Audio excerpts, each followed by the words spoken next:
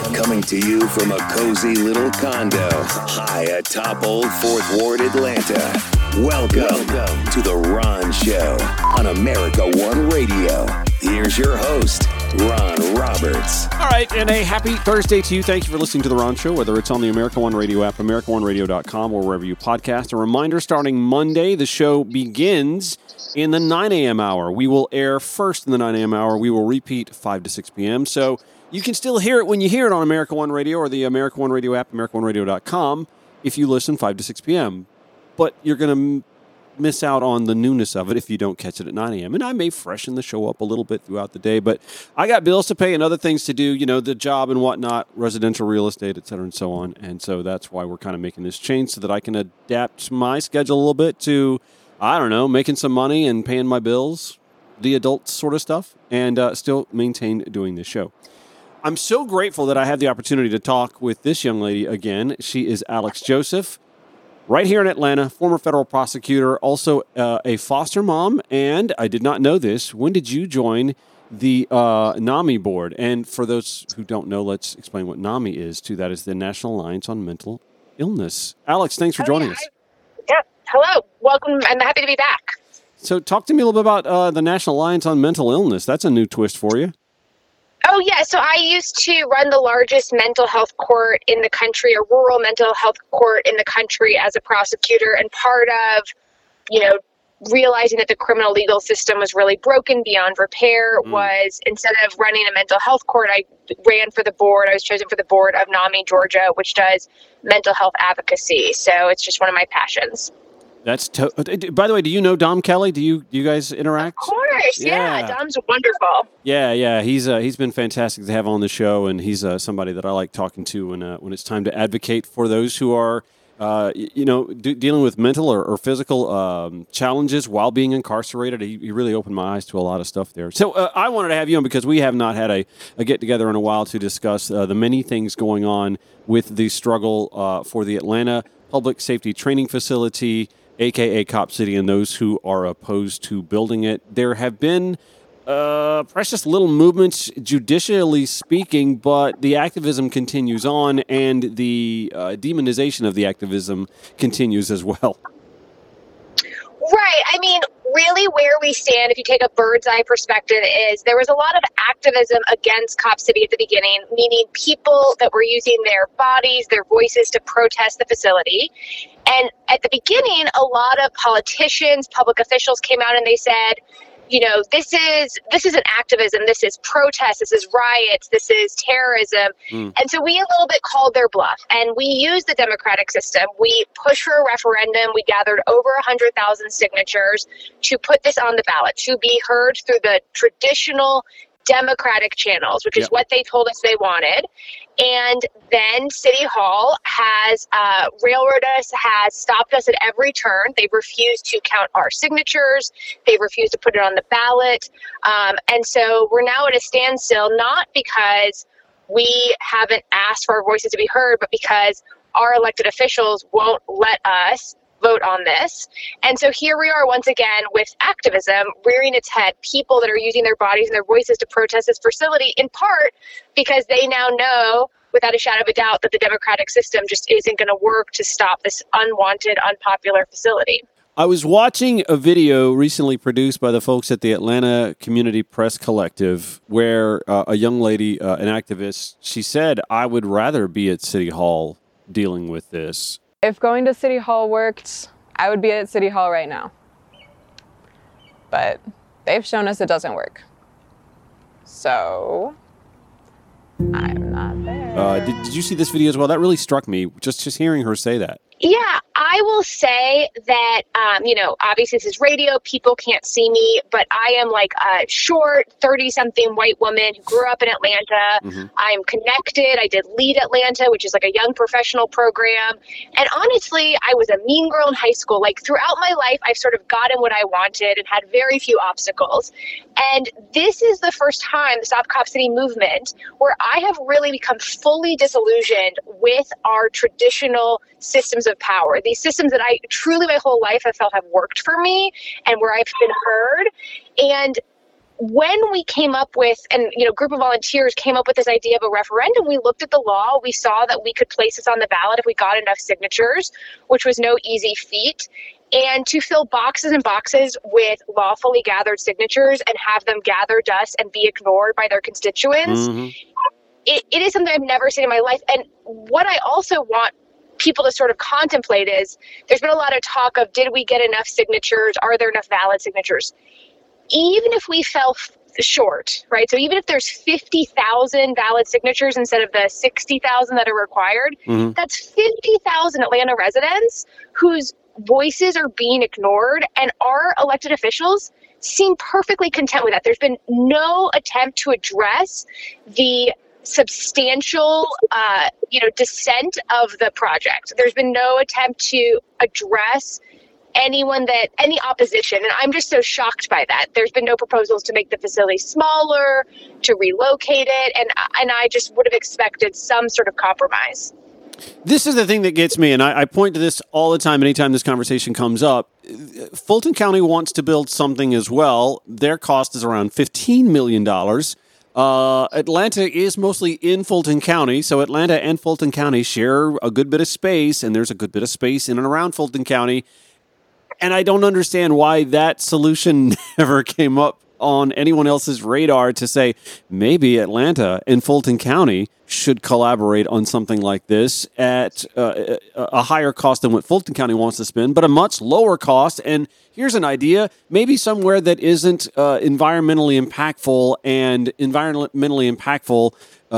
surrounded by neighborhoods and neighbors of color. Just I put that out there for months, and I don't understand why I'm the only one that's thinking that. I can't be the only one that's thinking that. It is a real head scratcher of a project, because part of it's being built in an area that floods substantially. So, they're going to have to deal with flooding from the South River. We just saw that weeks ago.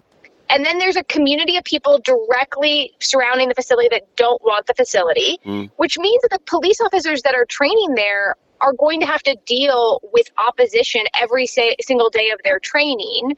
And they're creating unsafe conditions for the officers that they purport to care about. And we know there's going to be ongoing destruction of property and equipment as long as this facility stays open. And so to me, it seems like a real choice from the politicians to, put down, a flag in the sand. And I don't know what point they think they're proving by building an unpopular project that is causing environmental devastation, especially when there's other training facilities, other departments that need training. And from the beginning, I've always pointed out that Georgia has a giant statewide training facility for all law enforcement officers in Forsyth, Georgia, which is a little bit over an hour outside of Atlanta. And I am in favor of statewide standards. Why are we only focusing on training Atlanta Police Department? I don't just drive and interact in Atlanta.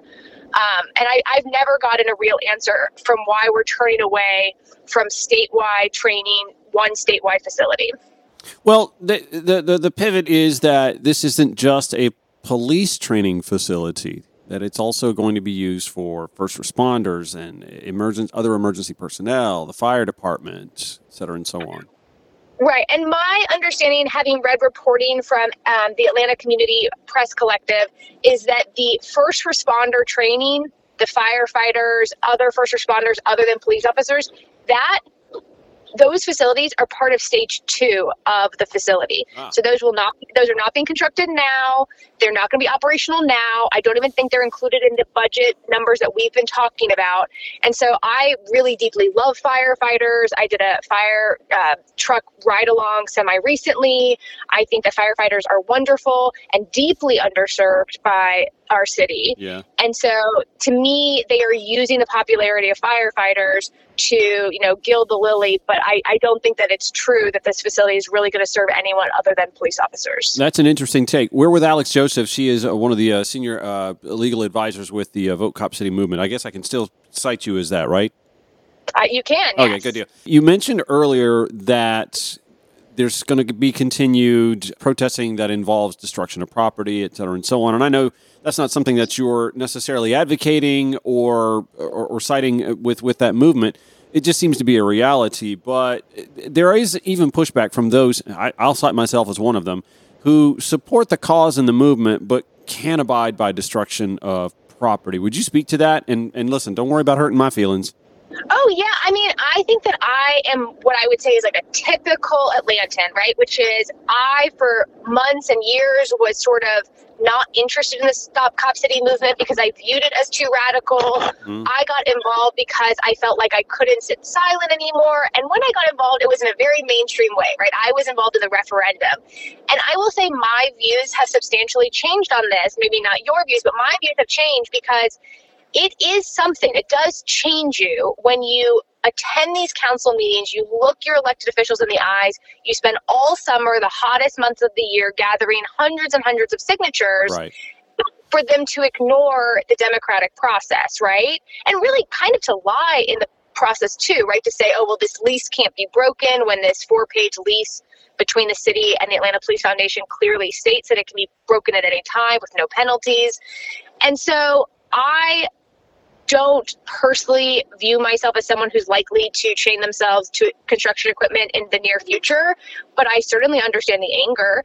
And what I would ask everyone listening is, is there nothing that you think in your personal lives is worth getting arrested over, is worth protesting? So maybe this isn't your cause, but there is certainly something inside of you that is worth fighting for. And so this is the cause for a lot of young Atlantans and a lot of young environmentalists. And I would listen to those voices because I think that those voices are people that are deeply worried about our future and the future earth that our kids are going to inherit. Again, I understand that.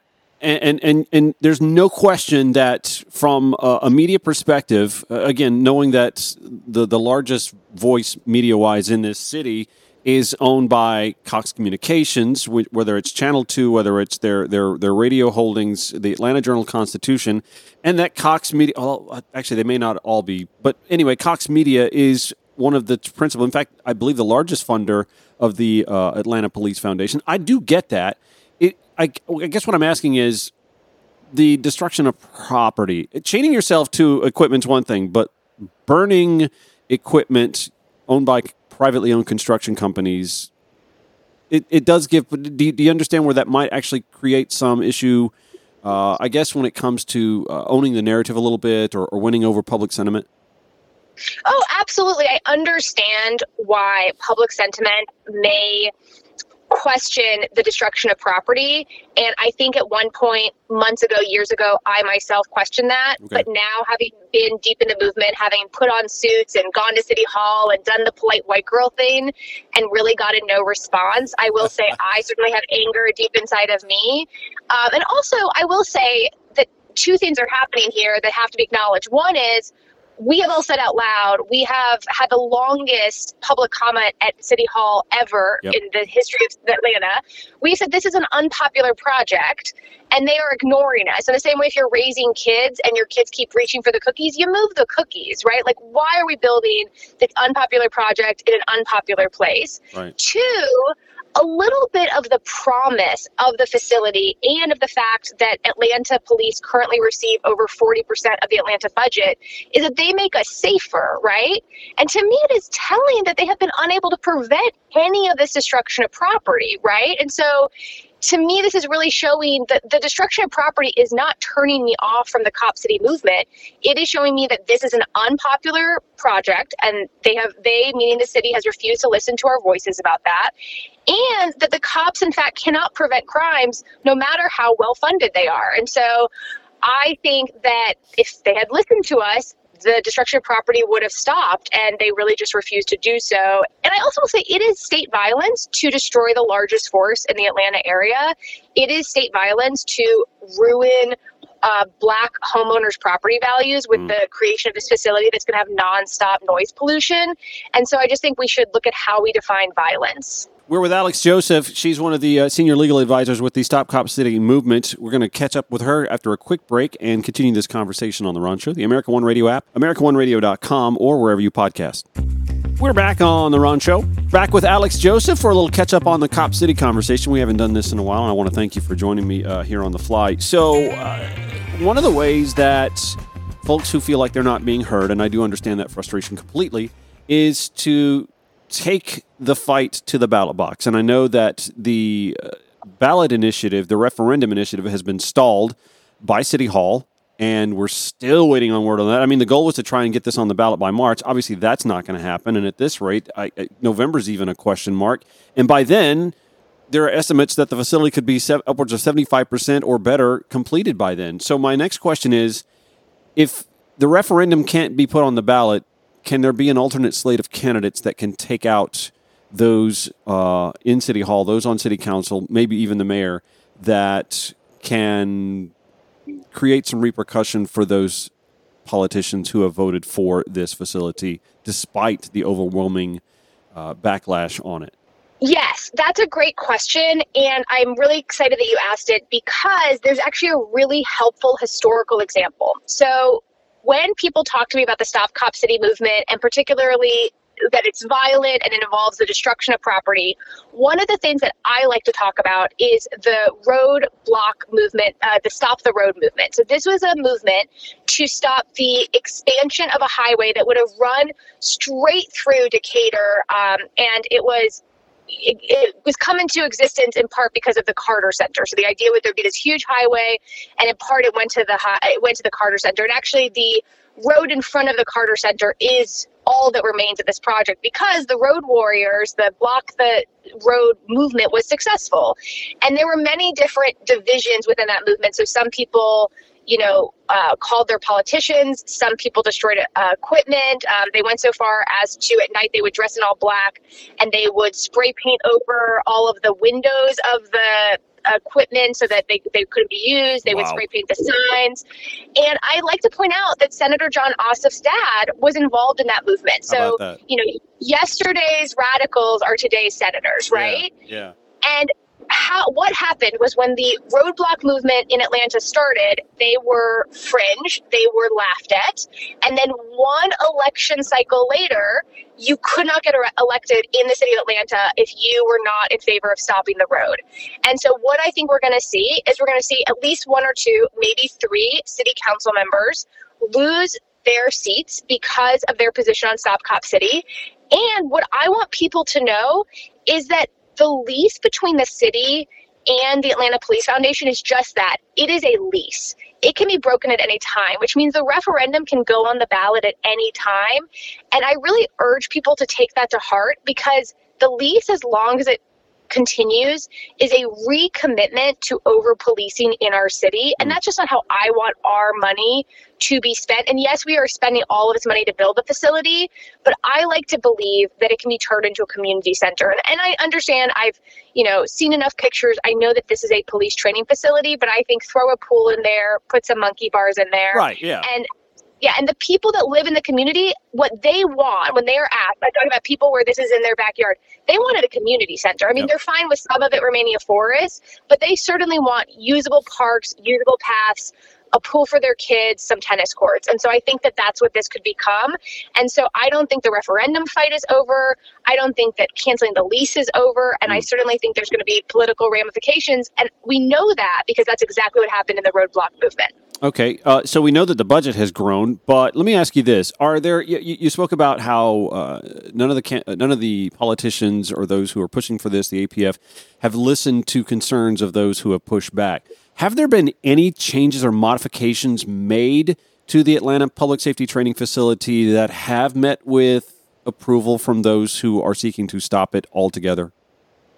I mean, I haven't. So first of all, the Stop Cop City Coalition says no Cop City anywhere, anytime. So we're not looking for compromises. Right. But I haven't even seen any put forward. And in fact, there has been lying from the city who initially said that no other sites had even been looked at. And then through a open records request, it came out that in fact 3 other sites have been seriously considered. So I think there's been an attempt to suggest that it's, my way or the highway, this is the only facility and it's going to be this big and it's going to be this expensive. And I do want to just remind your listeners how big and how expensive this facility is. So this is an 80-acre facility. That is 3 times the size of the facility where NYPD and the LAPD train, right? They train on facilities that are 20, 25 acres respectively. And so this is the largest police training facility for a single police force in the entire country.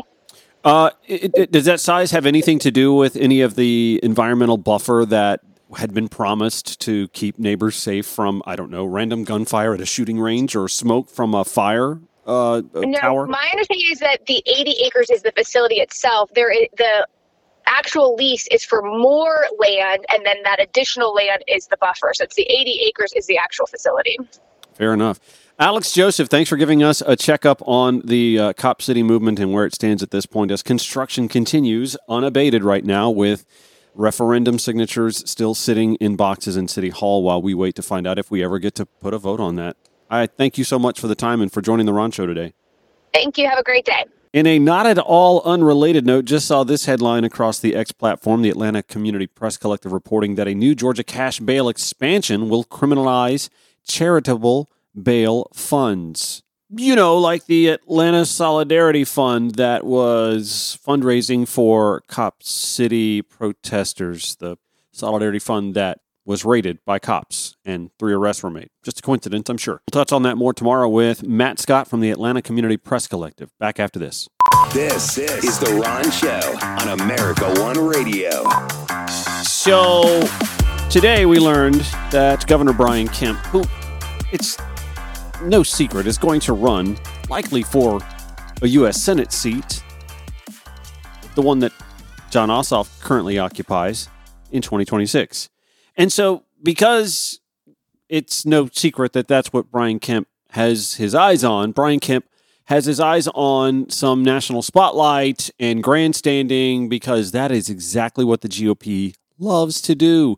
I've said this so many times, not just over the course of the 15 or so months that I've been doing this show, but in particular the last few weeks, when it comes to issues like immigration or dealing with homelessness, the GOP likes to put up window dressing, blinders, blockers, make sure I can't see this, get this out of my sight, and then they feel better. They know that their base feels better because they think the problem has gone away instead of dealing with root causation.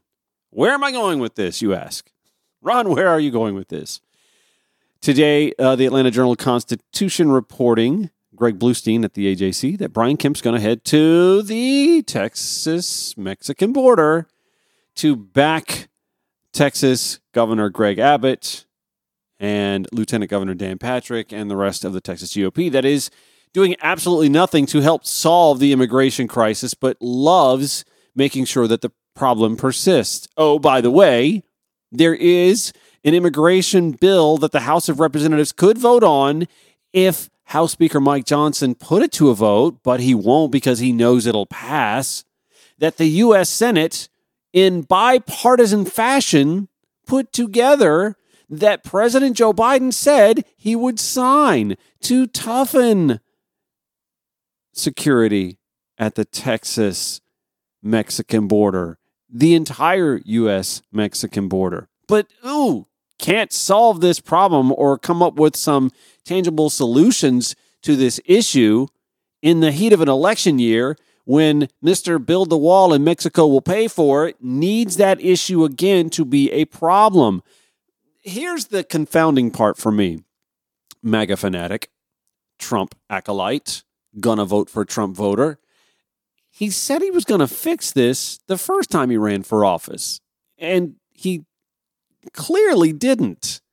So this is like realizing your boat has sprung a leak, right? And you put your finger where you see the leak and you hold on to it. Well, how long can you keep your finger on the leak? Donald Trump can keep his finger on the leak for 4 years maybe. But when he goes away and takes the finger off the leak's still there, right? Quick story. I, for those who don't know, used to work in radio broadcasting. Did it for about 28 years all told, from high school through 2019. And I remember there was one morning in particular where my co-host and I, her name's Mackenzie, she and I still stay in touch, by the way. She and I were on the air and suddenly we weren't. And we didn't know why. And back then, this was the mid to late 90s, I knew just enough about audio engineering and the equipment in the studio to know enough to be dangerous. And I knew, because I saw the flashing light, I saw what the problem was. I knew what the problem was. So I went over there and I pushed the button. And briefly, the station went back on the air. And then it went off again. So I turn around, I push the button again. Station stayed on the air. 5 seconds later, off again. I'm like, so I go over there and I hold the button and just hold it in place. And wouldn't you know, the station stayed on the air the entire time I kept my finger on that button. The second I take it off, 1, 2, 3, boom, problem again. So in my infinite wisdom and being the top 40 morning shock jock that I was, and I really wasn't all that shocking, I said to my co-host, I said, well, why don't you take your stool over there and sit next to the button and just lean against it or prop up against, just to keep us on the air, because we got to play the hits. Got to sling the hits, everybody. Got to hear Matchbox 20 on Y105. I never talked like that, by the way. I don't think I did. So she, thinking it was cute and giggly and funny, she's like, yeah, let's do that. That's funny. Ha ha. And we literally told our audience, the only reason you hear us going on and off the air is because there's this one button that won't just stay pressed in where it needs to be. And so that's why we're on the air again. You hear us going on and off, and well, here's why, and we've affixed it, and that's because Mackenzie is leaning against the button to make sure that we stay on the air. Well, here's the problem. Our engineer, good old Earl Welch, I believe, heard us having this conversation on the air. He knew what the problem was, and the problem wasn't just a button that wasn't going to stay pressed. He knew what the problem was, and it was a bigger problem that needed a qualified engineer to come in and address. And it meant, much to the chagrin of this radio personality who loved his ratings, it meant going off the air. It meant we may have to divert ourselves to another studio to bypass that piece of equipment in order for it to be fixed. So I guess my point here is walls and even hedonistic, and make no mistake, it's satanic to lace waters that people are crossing with barbed wire. You f***ing assholes aren't permanent solutions to a larger problem. They're temporary fixes. Just like seeing to it that you erect these barriers or put, I use this in quotation marks, artful spikes on sidewalks and shoulders under overpasses, or creating arm rests on park benches to keep the unhoused from sleeping where you can see them, doesn't solve homelessness. But those are the simple lipstick on a pig, facade-like solutions, I use that term loosely, that the GOP offers instead of substantive policy. Now listen, I am a progressive liberal. I happen to think that just getting tough at the border, which is what the president is now espousing, and listen, this is political. It's a game of chess. I don't think he's really all about it, but he knows in order for the Republicans to budge at all when it comes to things that he does need, funding for Ukrainian military needs, for example, Israel needs military funds as well, that he's got to give a little. It's politics. That's the way it works in Washington. You have to compromise a little bit. Republicans don't compromise.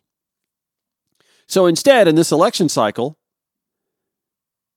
well, not just this election cycle, many election cycles, the GOP would rather politicize a human problem with xenophobic, even white nationalist ideas. Seriously? Barbed wire in the f***ing water?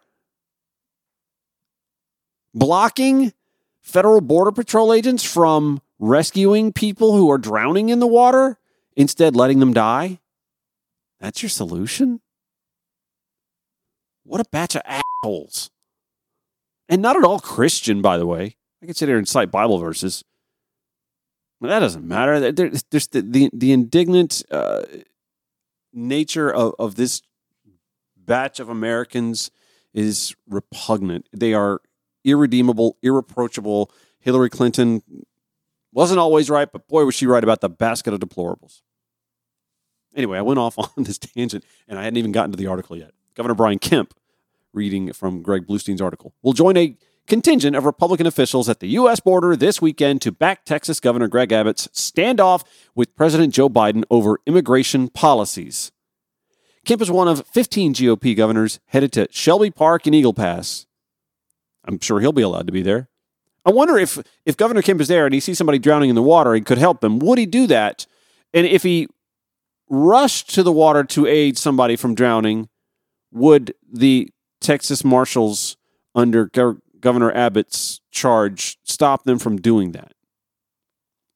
Anyway, Texas officials have put up a system of concertina wire along the Rio Grande, barbed wire, to prevent migrants from illegally crossing into the U.S. The U.S. Supreme Court sided with the Biden administration last week by allowing U.S. Border Patrol agents to cut or remove parts of the barrier. Abbott ordered officials to continue to roll out the wire despite the court's 5-4 decision, saying Texas had a right to prevent what he called an, air quote, invasion of migrants. More on the article here. Kemp's visit to the border comes amid a growing political battle over immigration in an election year where the issue has already emerged as a pressing priority for many voters. And by the way, can I just tell you that I get an email every morning from the New York Times. It's called The Morning. Got an email from The Morning. And David Leonhardt wrote a fantastic piece that covers, and I think in a very fair manner, Republicans might be shocked, that sort of spelled out where Biden has gone wrong when it comes to immigration, where he's tried to do right, where his heart has led him to try and do right from a humanitarian standpoint, but where policy has fallen short. I thought it was a very fair letter. In fact, I think I can share it as a link, and I'll try and do that in the show notes at ronshowatl.com. He covers it from a Mexican point of view, where he talks about how Mexico has actually toughened their stance on immigrants passing through their country on the way to the United States, and how it actually has throttled back the amount of people that have made it to our southern border as a result. By and large, what happens is cyclical, okay? When a Donald Trump, a xenophobic white nationalist, blowhard tries to win his way back to the White House, when someone like that enters the White House, it is a message that is sent to those who wish to come here. I'm going to make your life so miserable that you won't want to come here. And it does have an effect. I can't quarrel with that. International law be damned. And then when a Joe Biden takes office and says, well, we've got to do this from a legal perspective, international law we have to adhere to. Also, human dignity, our Judeo-Christian values. Ironic, right? That I even have to mention Judeo-Christian values when it comes to dealing with the plight of the migrant. That he's taken a more liberal policy with asylum seekers, et cetera, and so on. Again, all of this in the letter, and I thought was fairly well reported, balanced from the New York Times today. Again, I'm going to try and put that in the show notes at ronshowatl.com today. But I've said this before, and I'll say it again. For one thing, there is root causation that needs to be dealt with. A lot of it, and I'm not saying all of it or the majority or even half, I'm saying a lot of it, and I would argue probably a majority, of root causation that has folks fleeing their home countries, places that they would rather be, all things being equal, if living there were tenable. A lot of these issues stem from destabilized economies, destabilized government, the drug trade, drug cartels, running roughshod over local police and communities. And we have our fingerprints on a lot of that, not just as U.S. citizens or the fact that we haven't been able to tackle our own drug abuse issues here. Universal health care would help with that. But also because we have involved ourselves militarily on a number of occasions and even still try to diplomatically involve ourselves even when we're not in power. There is a former Trump cabinet official who had been meddling with Guatemala's presidential election and tried to aid a subversion of his being inaugurated. That's not the 1950s, y'all. That is last month. And he's not even an official with the U.S. government. Dealing with that, understanding our role in some of the destabilization and investing in the restabilization is a tangible solution. I mean, it's not a wall.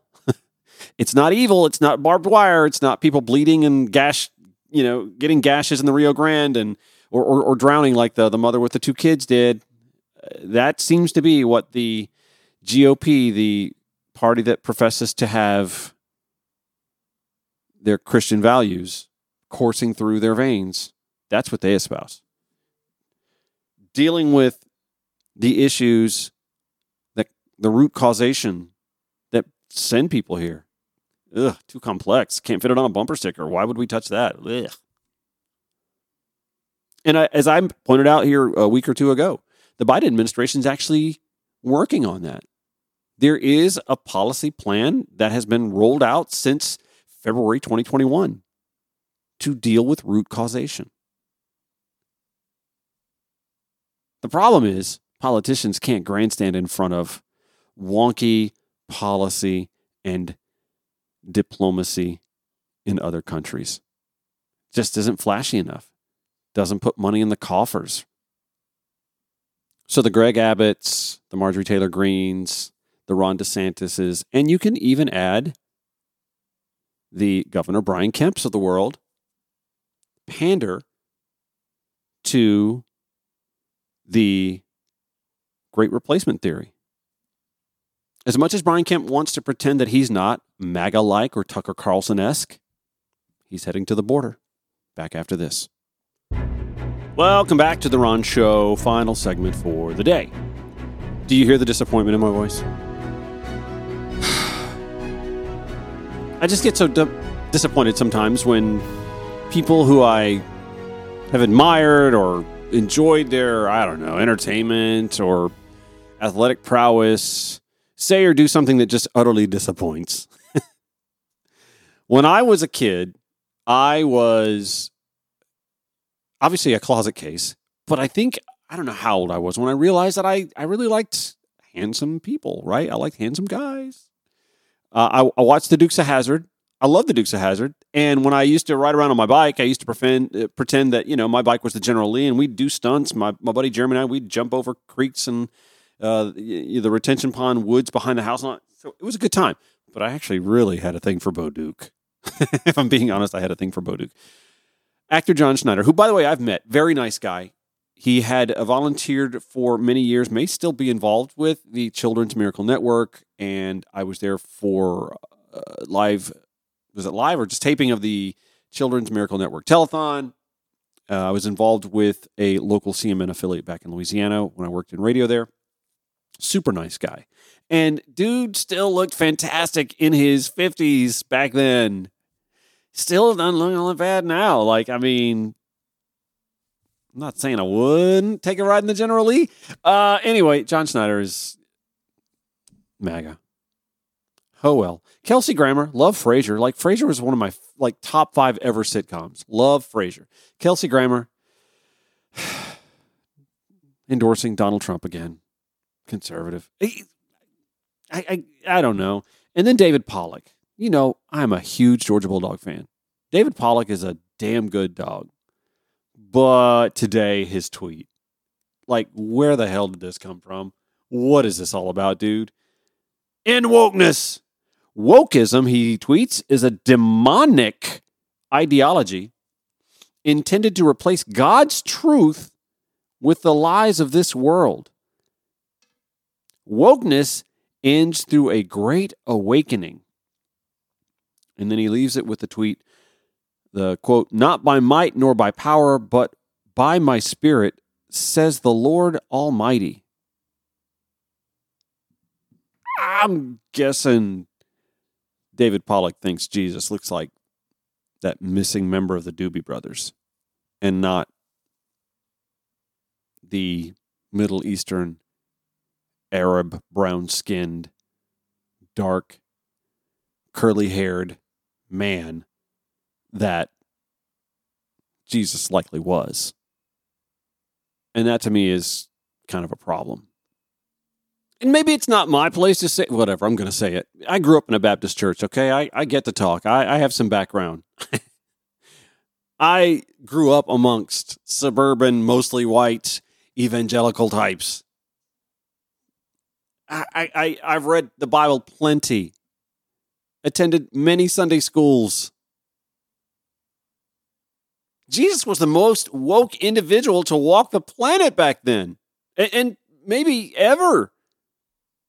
And yet, guy who got famous playing a sport, made some money playing a sport, made a lot more money just talking about playing the sport, is concerned about wokeness. And by the way, he lost his job with ESPN, but he didn't lose it to a person of color. So where is this coming from? Y'all, I'm a white man, okay? I readily admit that my being a white man has garnered me certain privileges that folks who aren't white and women who are neither white men or men don't enjoy. I'm also a gay man, though. And I understand that there are even more privileges that a white heterosexual man has enjoyed over time that I didn't. Or let me put it this way. There were certain things that I had to deal with that a straight white man never had to. It's just an acceptance of fact. So I'll never understand why those who have enjoyed all the privileges that come with not having any sort of marginalization to them freak out when the efforts to end the marginalization are pursued. Why? Is it because you benefited and now you don't like the fact that you won't? Speaking of Frasier, it reminds me of that episode where he and Niles were going to the spa and they realized that they had gold status and then they saw that there was a diamond status and they wanted diamond status and they hemmed and hawed about it until they finally got somebody to weasel him into diamond status, and then they found out that there was a platinum status and they were just completely aghast that they weren't offered platinum status. Got platinum status and they saw that there was another door that they couldn't go through and they were aghast about that, and so they just kind of wobbled their cucumber-faced wrapped bodies over to that door and pushed their way out of the building to the back alley where the garbage was. Why can't you be happy you have it so good and champion the ability for others to have it as good as well? I'll never understand. That's going to do it for The Ron Show. Back here tomorrow, 5 to 6 p.m. on the American One Radio app, AmericanOneRadio.com, wherever you podcast. Show notes at RonShowATL.com. And beginning Monday, the show airs first, 9 to 10 on American One Radio. Have a good one. See you.